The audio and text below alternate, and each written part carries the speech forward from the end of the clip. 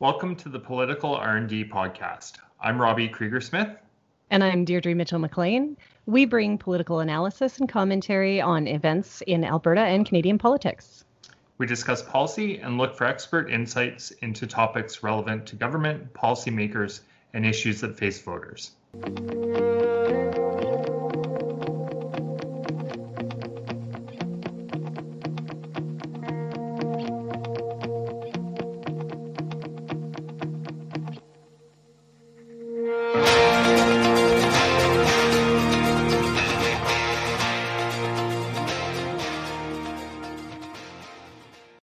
Hi, Deirdre. Hi, Robbie. So what episode are we on? We're on number 7. Episode number 7. Lucky number 7 with the free speech conversation. Free speech conversations. We touched on this a little bit when we were working on one of our podcasts recently, and we didn't want to go down a rabbit hole because we figured this could be a couple-hour conversation and it deserves some time to kind of marinate and explore. And it's going to be like, where do we even start? Because I had a conversation with David Kahn, as we know, is a constitutional lawyer. And we, the way that he started, of course, was with what our charter rights. And with Jason Kenney, with Doug Ford, asking universities, post-secondary institutions, because it's all of them, to adopt principles that are like the Chicago Principles. The Chicago Principles are based on the First Amendment. Mm-hmm. And our charter rights are not as unlimited as what the First Amendment has proven to be in the U.S. That's correct. In the Charter of Rights and Freedoms, when it comes to, so there's a difference in the US, they have the right to free speech. In Canada, we have the right to freedom of expression. And so they're similar, but they're not homogenous. There are some slight differences between the two for sure. And I'm actually going to look this up because I know that the limitations of our charter rights are actually listed right there, but I don't know if the First Amendment is actually, if it actually mentions any limitations. Theirs is pretty broad. The First Amendment to the Constitution says, Congress shall make no law respecting an establishment of religion or prohibiting the free exercise thereof, or abridging the freedom of speech, or of the press, or the right of the people peaceably to assemble, and to petition the government for redress of grievances. So, yeah, theirs is pretty specific that they have no limitations.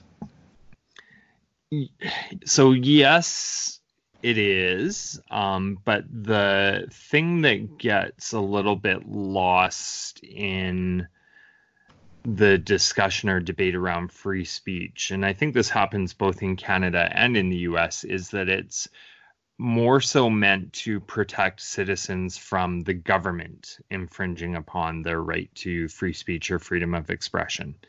Mm-hmm. And it doesn't apply to private entities or to private individuals. And so, for example, you're certainly free to share your opinion that, one race is better than the other, or that one religion is better than the other. And what the rules or the law says basically is that the government won't take action to prevent you from doing that. Right. Yeah, that's something that I read an opinion piece where a gentleman was actually looking, I think I still have it open, in Ontario, he went through the updated versions of the policies at Ontario post-secondary institutions, and he was miffed because there was more than one institution that was still actually putting some limitation on what they would accept from students and faculty. So he was not happy. That review is actually up. It's coming very soon. So he mentioned that the charter doesn't apply to post-secondary institutions, like they're separate entities. And now, even if it doesn't apply to an institution, it still applies to to the individuals who may attend there. But again, I guess just reading it with no legal interpretation, the First Amendment is broader, where our rights to freedom of expression have limitations listed right in there. Yeah. So I kind of wonder, because another thing, like the Chicago Principles as well, and that's just what their statement is also referred to, a nickname, if you will. That is a private entity, right? That's a university. It's a university. It's a private entity. And they adopted this based on the First Amendment. The fact that both Kenney and Ford are suggesting that this actually be placed into our law and then pushed upon the individual institutions, I feel like that's an overreach. Part of the challenge stems in Canada around speakers who are trying to oppose transgender rights, who have been forced to cancel their appearances at universities due to perceived or real security threats as a result of protests against those speakers. Mm-hmm. And then the other case where this has kind of reared its head a little bit has been in the pro-life movement, with demonstrations and whatnot, where there are times that they're using graphic imagery to try and make their case. And certainly the social justice movement has pushed very hard to not allow those things to happen, and has taken to large protests. And you haven't really seen a lot in Canada where those protests have become violent, but there are places in the US where it has. Right. And so at least at this time, the controversy surrounding the free speech that is, or freedom of expression that's being quote unquote stifled, is topics that are kind of near and dear to politicians who place themselves on the right side of the spectrum. Mm-hmm. And so, this kind of has also come up, though, at varying times, recently, even in Alberta, where the University of Alberta decided to grant an honorary degree to David Suzuki. And so there was quite a lot of pushback and effort to try and stop Suzuki from receiving that degree or being at the university and making a speech, because it was against, or because Suzuki is against the Alberta oil sands and the development of our energy infrastructure. So, it definitely cuts two ways, and I see why and where groups on the right are making a effort to try and make sure that there's space for their causes and their concerns to be represented in post-secondary education venues. But I also wonder if they're not being a little bit short-sighted in terms of pushing these policies that may wind up backfiring on them in the long run. Well, and that's like, we don't actually have anything other than Kenney's, or sorry, the UCP's comment that they would require post-secondary institutions in Alberta to comply with the Chicago Principles. Other than that, we don't actually know what that would look like. But John Carpe or the JCCF, whatever, I find them, intricately connected. But they put out a draft policy that they sent to the UCP.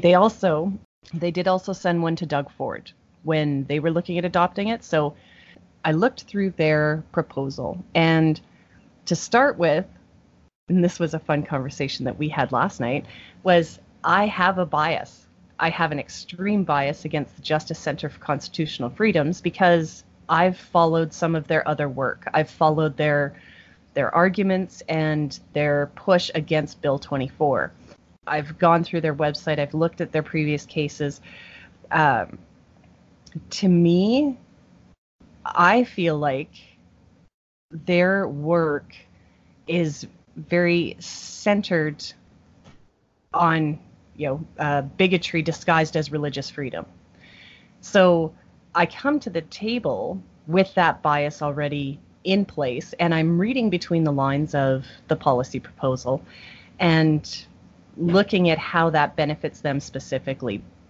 But at the same time, when I was reading through the policies, there's a little bit that I feel was some overreach, like them defining what the public spaces at the university were. I found that to be an overreach because the university itself, or college campus or wherever, to me, should be able to dictate what they consider to be their public spaces.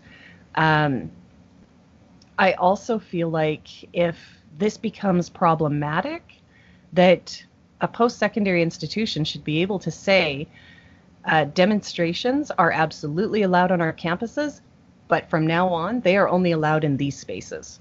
Mm-hmm. Right? So I feel like this freedom of expression dictation, I don't feel like it's really allowing for the proper autonomy of a post-secondary institution to make some of their own decisions. And the way that it's set up now, the Post-Secondary Learning Act 2003, yes, I did have to go through it, doesn't mention anything about free speech or free expression. Yeah. So every individual institution is able to make their own policies. And to me, that is what smaller government does. It's interesting because when you look at historically, the post-secondary institution, at least my understanding of it, is that the idea behind post-secondary institutions is that they're supposed to push free thought and encourage debate and dialectic discussion. I would argue that over certainly the course of the probably last 20 years or so, post-secondary institutions have become more left-leaning in terms of their academic standing and discussion. And can you argue that the more educated you become, the further left you become? I don't know, but when you look at, university instructors and professors and whatnot, they very often operate in a unionized environment, and particularly in Alberta, you look at the NDP, which is obviously the furthest left mainstream party that we have. Their core constituency tends to be university students and professors, right? And so, people maybe with a university degree. Yeah. And so maybe there is an element of truth to the belief that universities have become a breeding ground for left-wing, I won't say leftist, but left-wing views and policy. And so maybe this is the conservatives trying to put their fingers on the scale the other way to give some greater exposure to right-wing ideals and policy within the context of a post-secondary institution. Is that a good thing? Is it not? I'm not really 100% sure what the answer is. But if the ruling parties need to take steps like that to encourage people to engage or give them a platform to engage with their movement, is that problematic? And would you see the same sort of support or defense of free speech, quote unquote, or free expression if it was the other way and it was communist groups that were trying to demonstrate or spread their message at post-secondary institutions? Oh, and I guess, like, as you were talking, what was going through my head were particular speakers who have caused the most uproar. And we're talking about people like, Ann Coulter is one. Faith Goldie is another. These are individuals who are not open to debate. Right? These are individuals who espouse a certain viewpoint. And I think this is possibly where, do you remember the meme? It was something about we shouldn't have, or we were told to stay away from conversations about religion and politics. What we should have been taught is how to have discussions about difficult topics. And that, I think, is something that is missing. Like I think if you're going to inviting one of these speakers to sit down and have a conversation with someone who, in a moderated environment where you can actually initiate dialogue, where you can see that dialogue, rather than offering someone a platform where they can just espouse their views. And I'm not positive what the setups were around some of these things. There was something recently at Mount Royal University as well. There was a gentleman who he's a former Muslim. He's now an atheist, and he had been invited to speak before the New Zealand attack. The New Zealand terrorist attack. Yep. They canceled his appearance because they felt it was too close. And so he's critical of, I guess, the Muslim religion or some of the teachings within. I'm really not 100% sure because I unfortunately didn't see him. But there were a lot of people that said, why is this a problem? We can't actually stifle criticism of a particular religion or, just because it might be offensive. And I found that I agreed with that. So it's tough when you're looking at some of these really controversial characters and wondering whether or not it's the fact, like, I don't know, Ann Coulter on Twitter is, pretty jaw-dropping on a regular basis, says really stupid things. And I just imagine that person giving a speech and then walking away. To me, that isn't encouraging, discussion or ideas. What that's doing is just allowing someone to have a platform. I think this is a problem with social media as well, as that we get into echo chambers, and you're right. Probably a better way to look at having freedom of expression is to do it in a venue that allows for that expression to be challenged.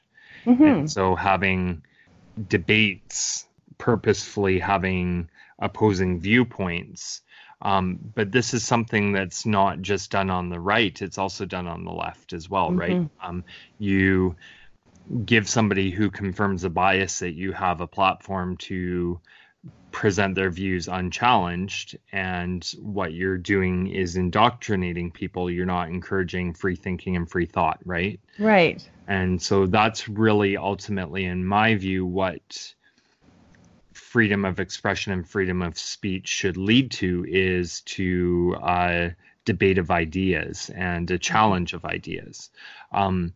The religion aspect is interesting because in the US there's freedom of religion, and there's a measure of that in Canada as well. And it's actually one of the limits on freedom of expression that there is in Canada is that there's a reasonable limit for hate speech, which refers to the advocacy and incitement of genocide or violence against a particular defined racial, ethnic, gender, sexual, religious, or other identifiable group. And so I think part of the problem around the quote unquote criticism of the Muslim religion is that the criticism is of the religion writ large. And when you look at Christianity, Islam, both of them have some real problematic aspects to them.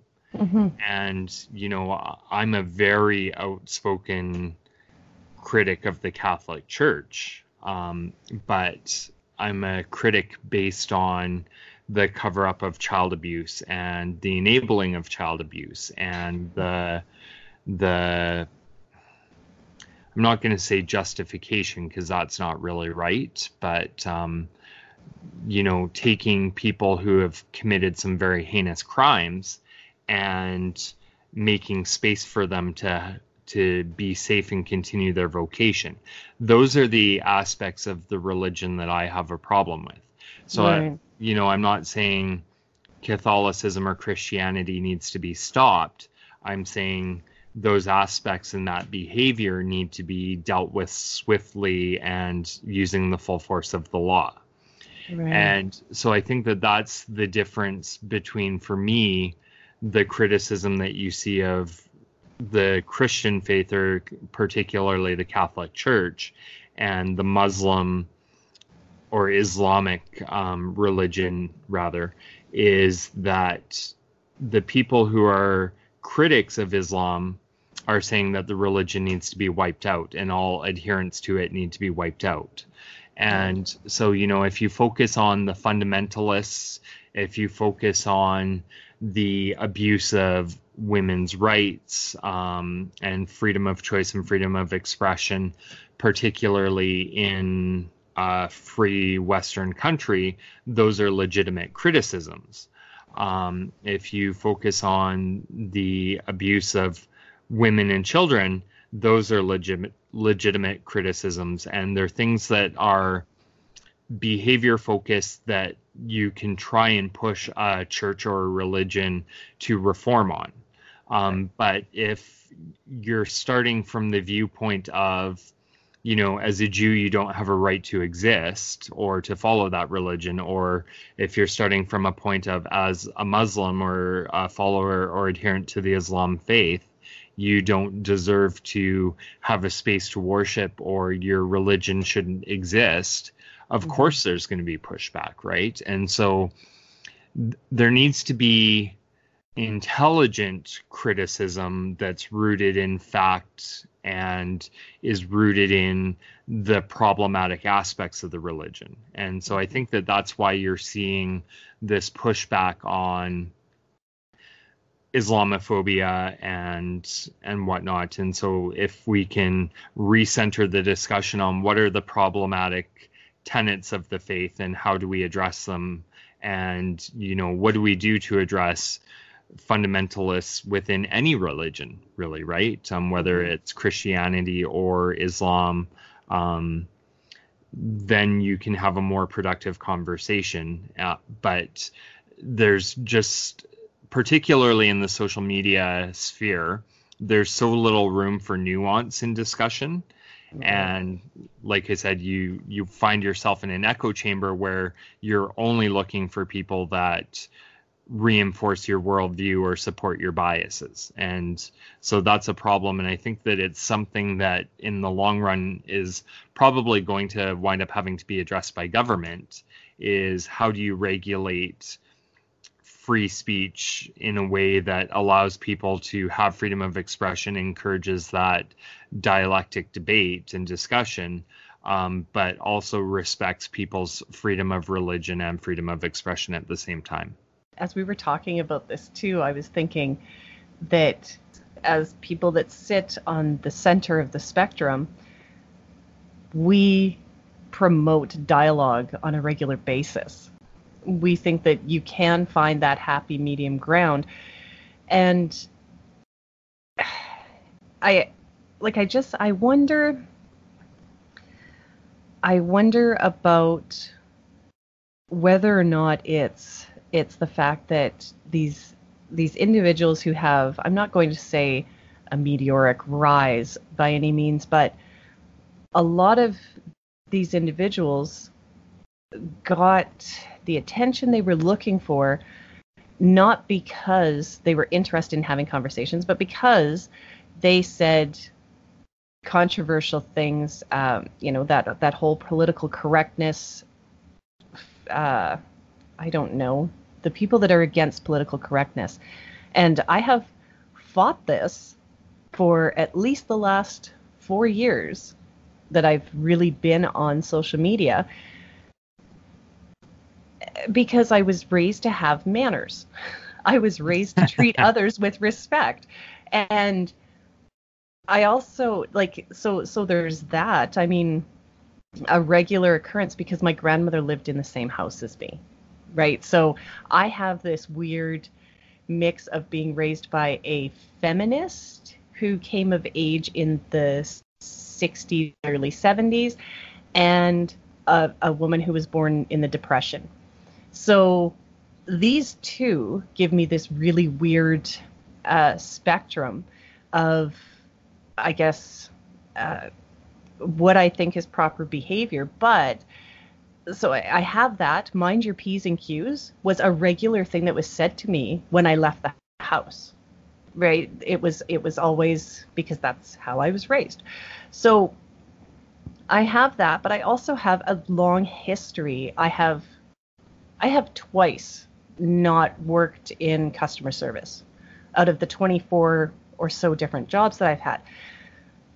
I engage with people for a living. I always have, whether it was, like I said, customer service related. I was a waitress. I worked in retail. How else do I say you just treat people with common courtesy? I don't find that that's a difficult thing to bring to my social media at all. Again, this is a lifetime of experience, but this is why I fight against this. When people say, why should I be politically correct? Why should I worry about someone else's feelings?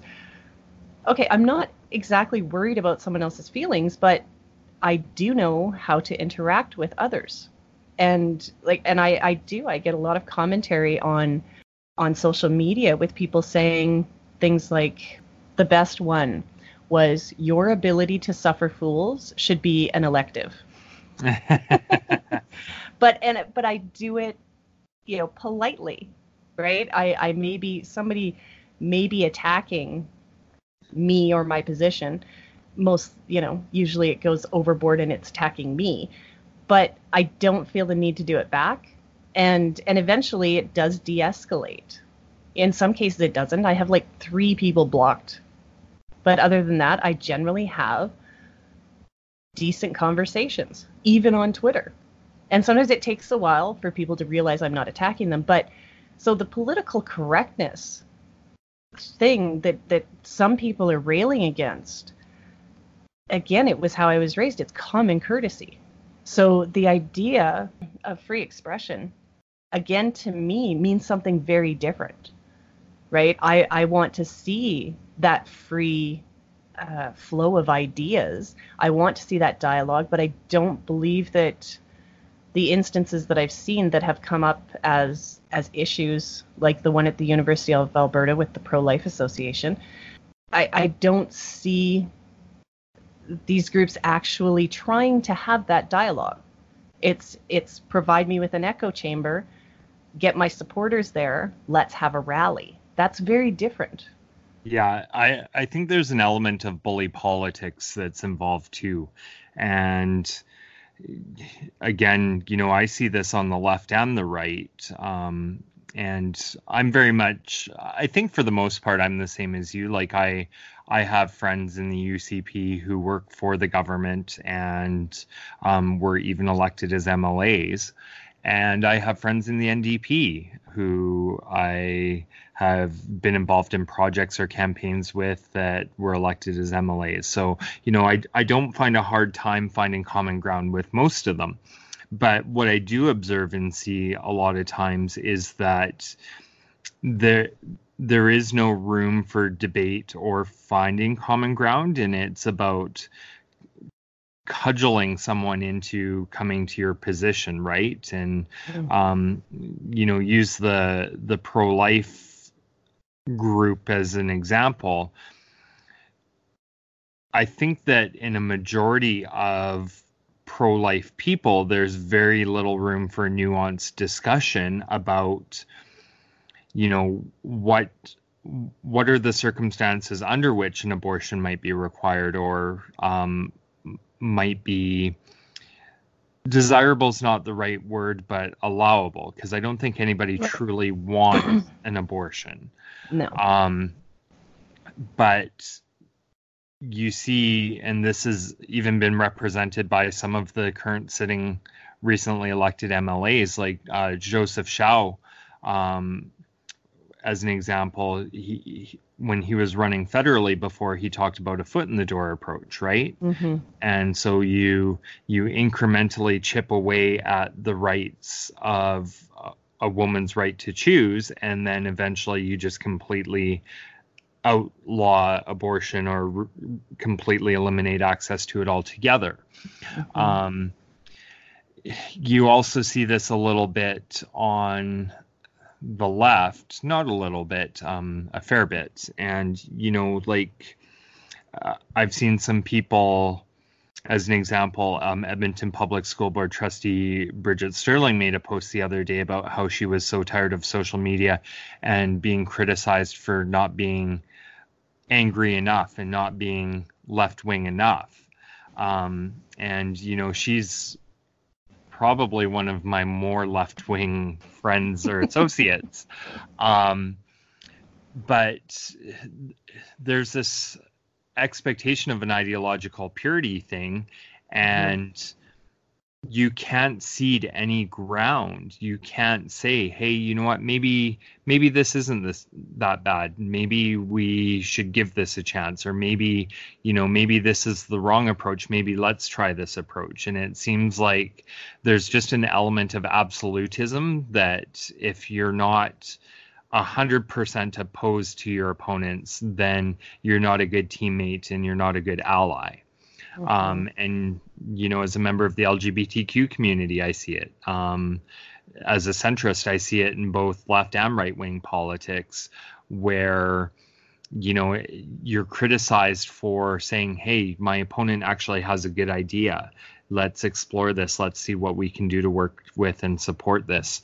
And, I've seen that quite a bit. Another example for me is Janice Irwin, who is a recently elected NDP MLA, is somebody that I've known for a few years, and I think she's a phenomenal person. So when she decided to seek the nomination in Highlands Norwood to replace outgoing MLA Brian Mason, I said, hey, you know what? I wouldn't vote NDP, but if you would, or if you lean left, Janice is a great person. I know she's in it for the right reasons. She's got a good heart. She's intelligent. She works hard. She'd be a great MLA. And people, even in the Conservative Party, were like, this isn't how you do politics. You're so dumb. And I think that we need more of that. And so again, like my right to freedom of expression was being criticized because I wasn't, this militant, only Alberta Party people are good type approach, right? Mm-hmm. And I think it's unhealthy, and it does a lot to discourage debate and to seek common ground and to encourage discussion that's open and honest and tries to focus on solutions. And so I really think that the discussion that's happening right now is misguided, and it's going to do more to entrench people and encourage more of that tribalistic absolutism that you kind of see in politics right now. And I'm sure eventually it will swing the other way, but we're going to go through a period where it's going to get nasty. Yeah, I think you're probably right. And, remember how my parents moved in with me? Yep. So it's been an interesting less than 1 month. I think it's actually been less than 2 weeks in total. It doesn't feel like it. Mm-hmm. They don't listen to my podcast. But here, this is the reason I'm bringing this up is because I was raised in kind of a little bit of a militant environment. And they were on different sides of the ideological spectrum, Mom and Nana. So there was one who was very, very conservative, social conservative, absolutely.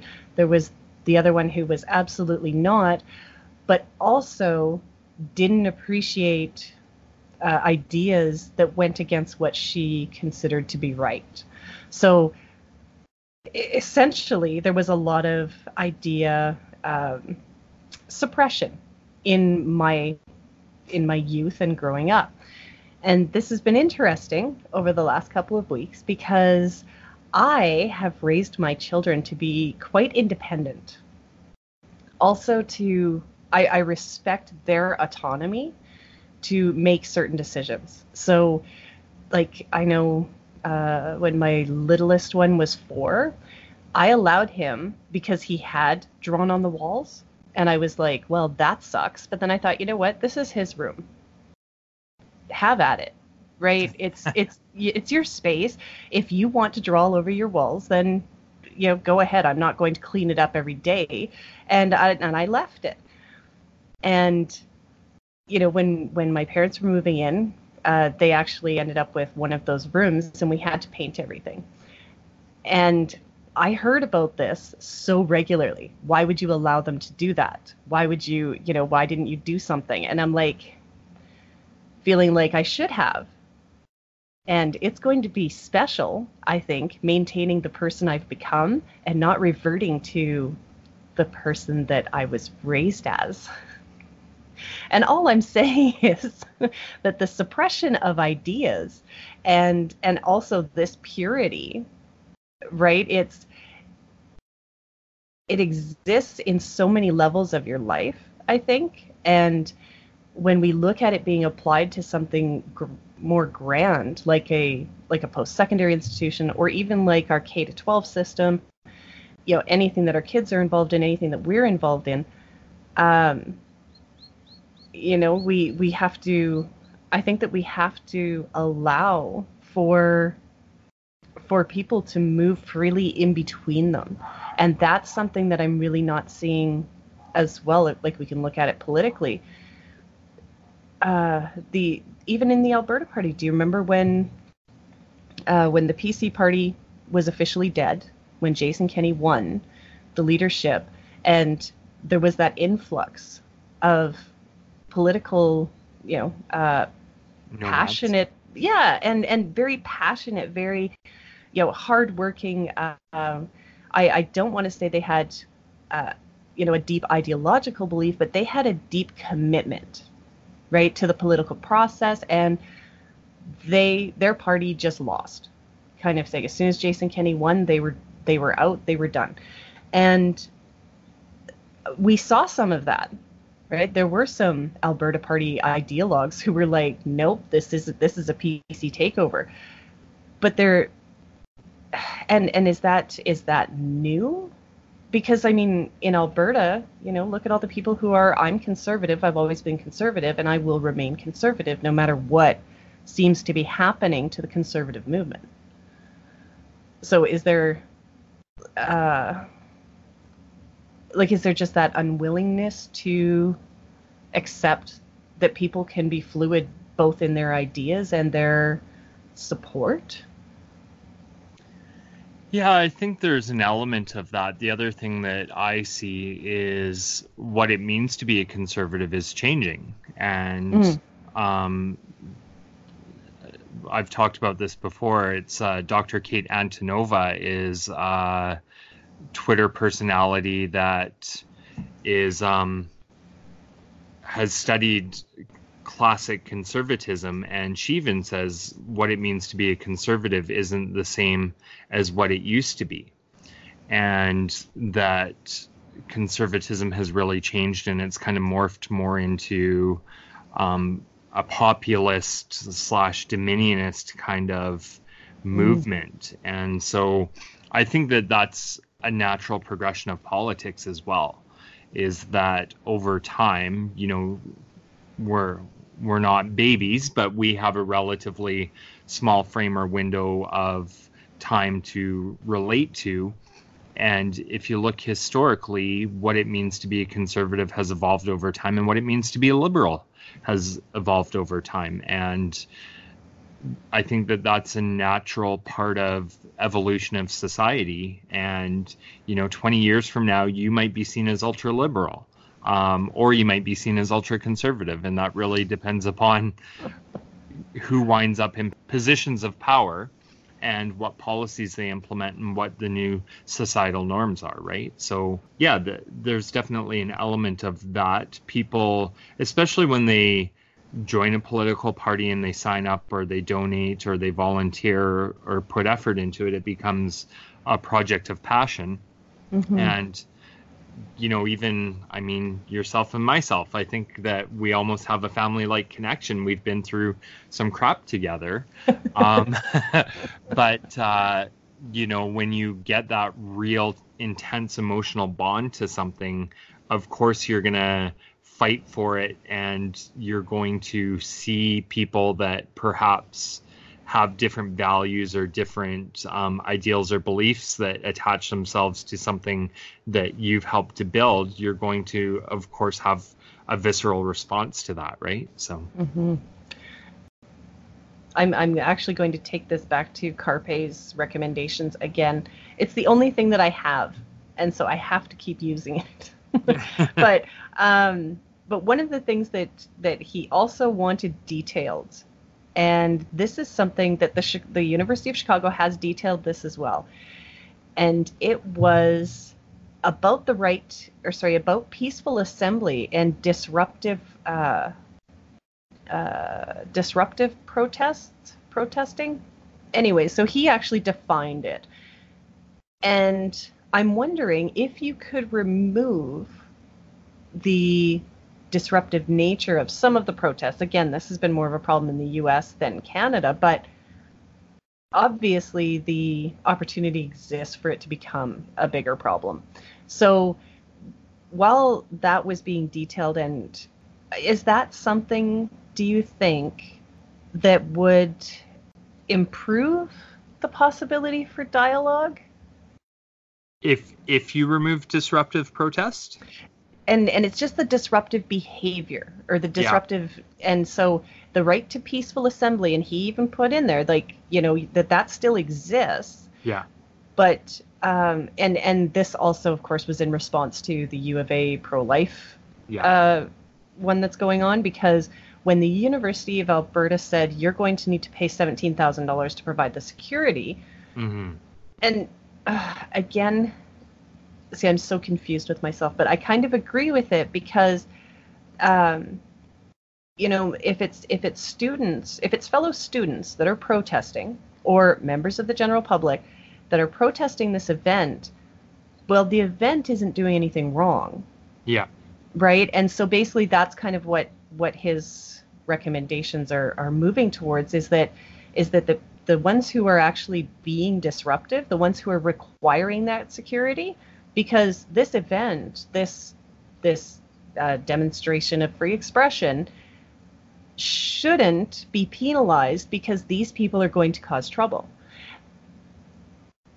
yeah. I I have mixed feelings on it, just because, like, I was a part of the Alberta Party's leadership election committee, and when we had our leadership debate at the university, we were responsible for security costs because it's a political event and you may have protesters show up. So for me, I'm kind of the view that you have to have a reasonable expectation that if you're going to take controversial positions or that you are going to be politically active, that you do have to expect that that's going to happen. And there's costs. Yep, there are costs to it. And I've even seen or experienced, like, I was planning a counter protest to Soldiers of Odin event. Right. And we had to get the police service involved to make sure that there was protection because there's been skirmishes that have broken out. Now, in that case, I was fortunate that the Edmonton Police Service was able to provide some liaisons and have some people there to ensure that nothing happened. That can't always be the case, but I think that there's a reasonable expectation that if you're planning events, you have to, particularly if you're taking a controversial position, that you have to expect that you would be responsible for security and ensuring that both the people who are attending and taking part in your event are safe from potential protesters. Now, maybe the answer is going back to what you said earlier, there needs to be defined public spaces, or maybe there needs to be defined protest spaces and call it protest square. And there's a 50-meter buffer or a 30-meter buffer between two groups. And this is where group A can be. And this is where group B can be. And if you cross those lines, then, you're out of there, that type of deal, right? Part of me questions whether counter protesting sometimes is effective. We've got groups in Edmonton that are white supremacist groups, so that are coming up and are out trying to organize and march. And so I think it's important to counter protest those groups and not allow them to gain a following. Do I think that it's necessary to go out and counter protest pro-lifers? No, I don't. I feel that I can respect their right to hold those views as long as they don't try and force those views on other people. And so I can vigorously oppose them in other avenues or venues using my words and my brain. When it comes to white supremacists, I just think that their tactics are a little different and quite a bit more violent and rooted in, to be frank, evil. They do need to be vigorously opposed. So there's lines that I think have to be defined as to what is socially acceptable and what's not. And those are challenging for sure. But difficult discussions is part of what being both a leader in a university and being a political leader of any sort are what you're kind of tasked and expected to do. And I think we've watered down that ability for our political leadership to do that. I look at all rules the same way that I look at warning labels. The only reason that they're in place is because someone tried to take advantage of it or really didn't understand how it worked. Yeah. Which is, that's human nature. Fine. Exactly. That's where we are in our human existence. And if something like protests and different speakers, need to have additional rules applied to them, such as designated spaces for these events and designated spaces for the protesters, yes, we might look at it and say, this is overreach, this is too much, but we also might look at it and say, well, this is necessary right now because for some reason we've lost the ability to understand that both of these individuals have a right to be doing this, and we need them both respected. So bringing me over actually to the possibility that this definition that the UCP is looking at, that this requirement may be that application of those rules, because we've lost the ability to define what our individual rights are with respect to everyone else's rights. I think we've kind of got it down that we have rights individually. What we've lost is the reasoning that says so does everybody else. And so maybe it's possible that these requirements, well, we look at them and say this is overreach, but maybe that's exactly what our current society needs. Is a little bit more definition. I agree with that. And I think that the thing that we're going to see, or we have seen, is that in the absence of political leadership, you're going to see judicial leadership. Right. And it's part of why I don't lose a lot of sleep over groups like the JCCF2, even though he's a constitutional lawyer. He's gotten his ass handed to him quite a bit in court. Yeah, that makes me feel better about it. Yeah. Yeah, so, and it's one area that we're fairly lucky in Canada that the judicial appointment process isn't as political as it is in the US. That's not to say that there aren't appointments that do happen that are politically motivated, but on the balance, I think we've got a fairly nonpartisan judiciary. And yes, there are times where they've been more activist, but you're also seeing, even look at the Chrétien government when it came to gay marriage. They, lacked the political leadership to just make a decision and do it, and went to the Supreme Court to get a reference case that said, yes, you can do this, and it doesn't violate the charter protections that are there for freedom of religion, right? One of the things that is problematic with our political system in this day and age is that politicians are always focused on a 4-year cycle and focused on governing for re-election. So when it comes to big questions of societal import, and I would consider freedom of expression and freedom of speech to be one of those, we fortunately have a judiciary that is more free of political consideration and is able to make those tough decisions that then can be supported by politicians and gives them political cover. So I think that that's probably what the outcome is going to wind up being, is that the judiciary gets involved and delineates where that line is between freedom of expression and your rights, and when that freedom of expression crosses those lines. It's funny, actually, because I think I've come full circle during this conversation. That's what I'm here for. Now, that was something that we didn't talk about. Where were you starting from?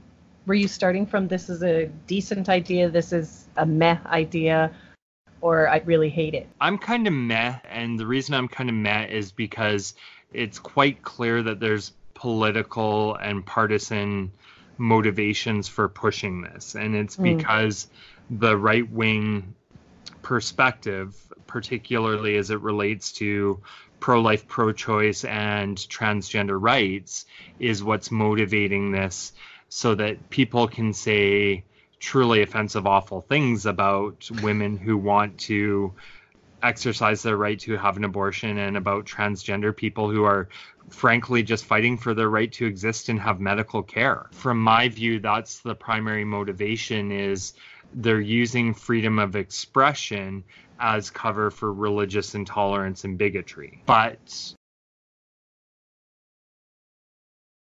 as I said earlier, I think that there's a little bit of a political miscalculation in what the long-term unintended consequences of this might be. And if you get communist groups that are organizing in large numbers on university campuses, you bet your ass that the conservatives are going to be complaining about this can't be allowed to happen, and this crosses all sorts of lines. And so it's politically expedient, but it's short-sighted, and I think it's going to backfire. And so for me, I don't know that my viewpoint has necessarily changed, but I'm reasonably confident that the discussion needs to be had, and that where we will probably wind up is in the lack of political fortitude that our leaders have. It'll wind up being a question that's ultimately resolved by our judiciary. Oh, okay. So you feel much more confident that this shouldn't end up in the death spiral of poor conservative policy? No, as long as it doesn't make space for conversations around white supremacy and doesn't impact in a real way. But it'll have to. Well, it may ultimately have to, but I think then that's where the judiciary gets involved and steps in and winds up making decisions that are meaningful and redress that. So Yeah, and I think as well when I was using the two Ann Coulter and Faith Goldie, both of them I think have crossed lines, but there are others who are learning from this, right? Kaylin Ford is not an overt white supremacist sympathizer. The way that she speaks, the way that she has the conversation is probably different. yeah. And so as we see these new emerging leaders coming through that are willing to have the conversation in the way that you and I want to see the conversation, which is that free exchange of ideas. I think in a way I feel like it's going to be a less violent uprising that will absolutely become violent, but I think they will be able to garner their support in a much more elite and well-mannered way that's actually scarier than what has happened in the past. I think they will reach people on an intellectual level to turn them into that, but I think that or maybe that's always been the case, right? I mean, look at the cult leaders, right? That charismatic person that could come in, who was the Halley's Comet people, the Hale-Bot. Yeah, like they were, I remember reading something about them and they were like, they had a former city councilor and his wife, like well-educated individuals who bought into this. So, again, at what point do you protect the public from that type of freedom of expression? Yep. Well, it's again a difficult question, and I think I just keep going back to, in today's society and political climate, it's going to most likely be judiciary that winds up determining those limits and where those lines are. And ultimately, I think the fight for rights, whether they're religious rights, whether they are rights to equality for people of color or LGBTQ people, it's never a linear trajectory. It's kind of a roller coaster, right? And I think even in society and politics, it's an ebb and a flow. It seems to swing left at times and it seems to swing right at times. And overall, you have gradual progress that is made.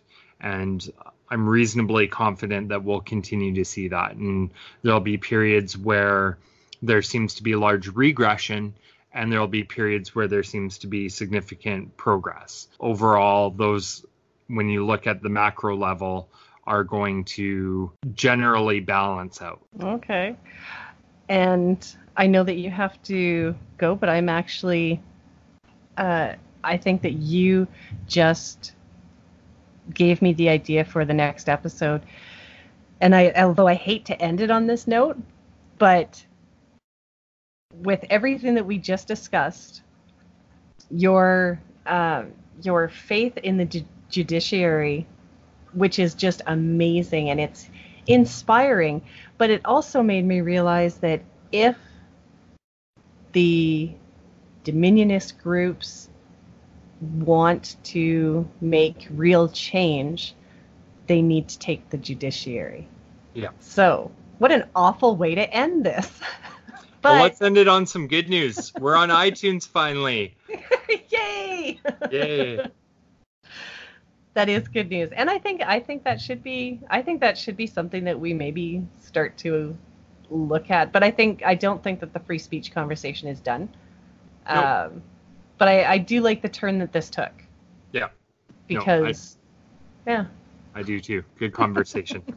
Thanks for joining us for this episode. This has been the Political R&D Podcast with Robbie Krieger-Smith and Deirdre Mitchell-McLean. Where can people find you, Deirdre? They can find me on Twitter at Mitchell_AB. And you can find me online at RKS Alberta. The Political R&D Podcast is available wherever you get your podcast, and you can follow us on Facebook and Twitter at Political RND. Goodbye, Robbie. Goodbye, Deirdre.